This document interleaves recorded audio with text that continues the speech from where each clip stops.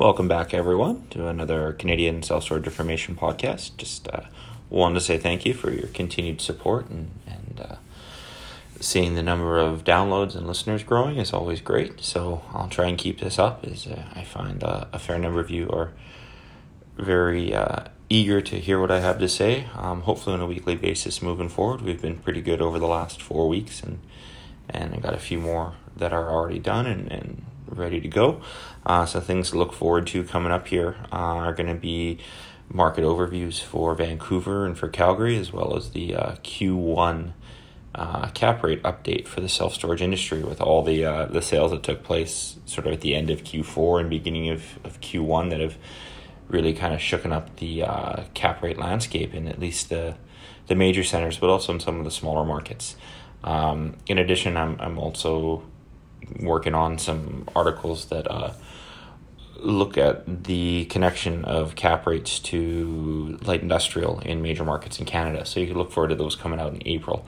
We're also going to be at the self-storage convention in Las Vegas, April 1st to 4th. So if any of you are there, please reach out and let's meet up and have a coffee or a drink or something in Vegas.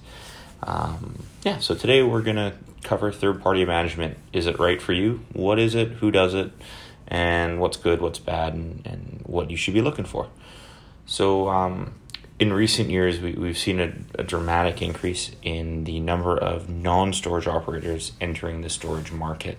And a lot of these operators are building larger facilities in sort of A markets and are looking for third-party management to manage them for them, at least during lease-up and to get things going, because it's a big investment and they want to make sure the returns are as good as possible.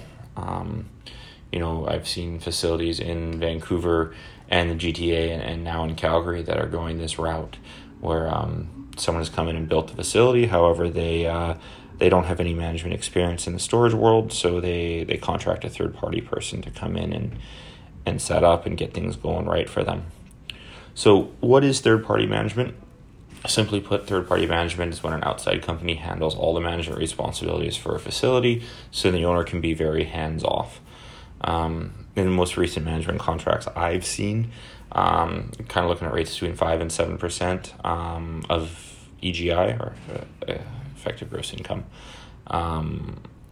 But there are different equations used if a facility needs to be leased up, because of course 7% of zero is zero, and that's really no incentive for a manager to do anything. I have seen some contracts slightly higher, up to 8.5%, but those are in special situations, sometimes in markets that aren't so great, or just there's other things at play. So who are third-party managers? In Canada, we sort of have two different groups. One is the companies that exclusively do third-party management. They don't own any facilities. They don't run their own shops. They're just a management company, and that's what they do. There's a fair number of them. I'm not going to name any names because I don't want anyone to think there's any favoritism going on here. And then the second group is the groups that own storage facilities but also offer management services. And there's some big players in this realm as well, but again, I'm not going to name any names. If this is something you would like some information on or to chat more about, please reach out to me and we can talk privately.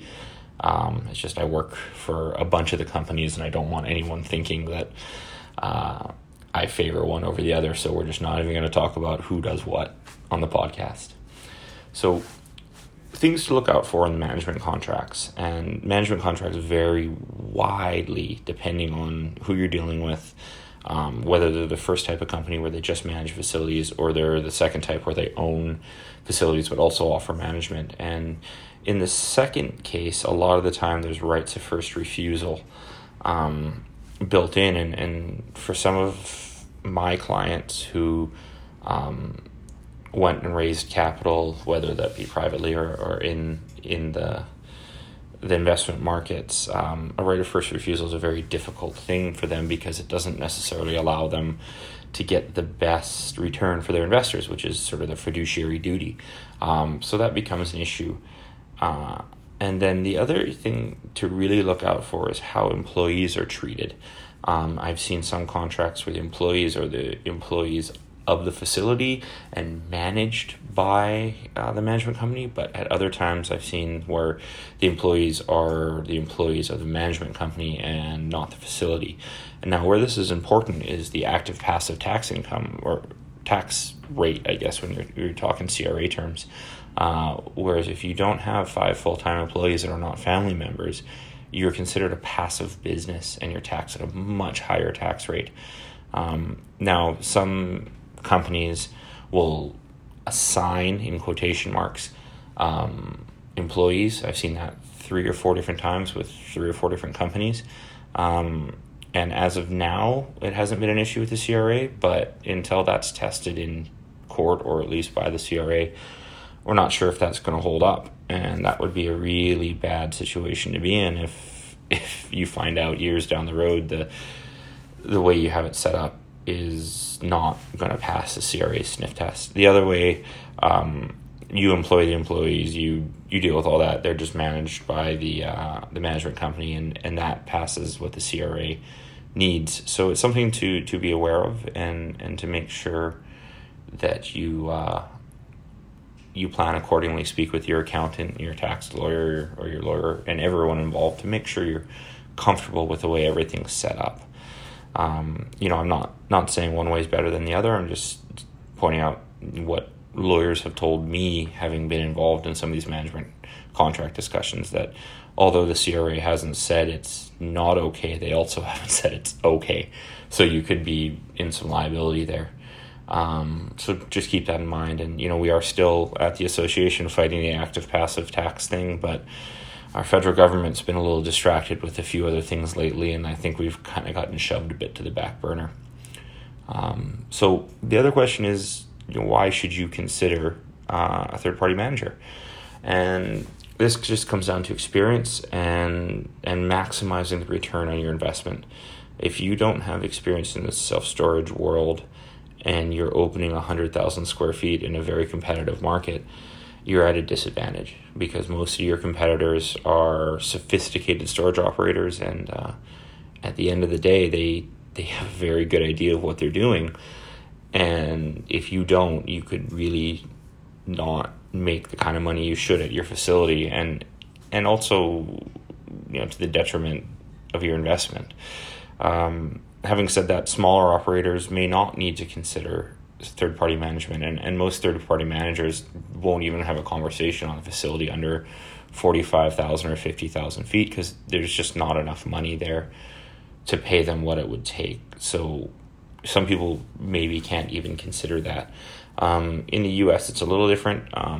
There are some management companies who will look at facilities as small as 35,000 feet in secondary, tertiary markets. But in Canada right now, because we are a much smaller industry in general, I don't see any companies that really are willing to look at the 35,000 foot area and kind of just start at 50,000 feet. So this is just sort of a basic rundown. Again, third-party managers, they would handle all of your management responsibilities, and you sort of can be hands-off, which a lot of people like if they're in retirement or planning to go to retirement. But there is the fee to be paid, which is a pretty substantial amount.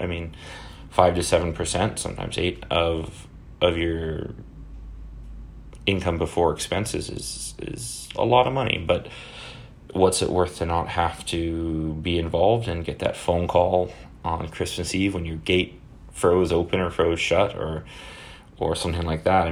There's definite benefits to that. If you have any further questions about third-party management, or just want to talk to me about who you should be contacting or who's doing what in the industry, please feel free to reach out. Information is at the bottom of this article. Patrick at Canadian-self-storage.ca is another way to get a hold of me. Message me through LinkedIn or email me, and I can probably point you in the right direction or get you introduced to the people in the industry that we work with. So thanks for stopping by, and we'll keep this going with more podcasts on the way. Have a great day.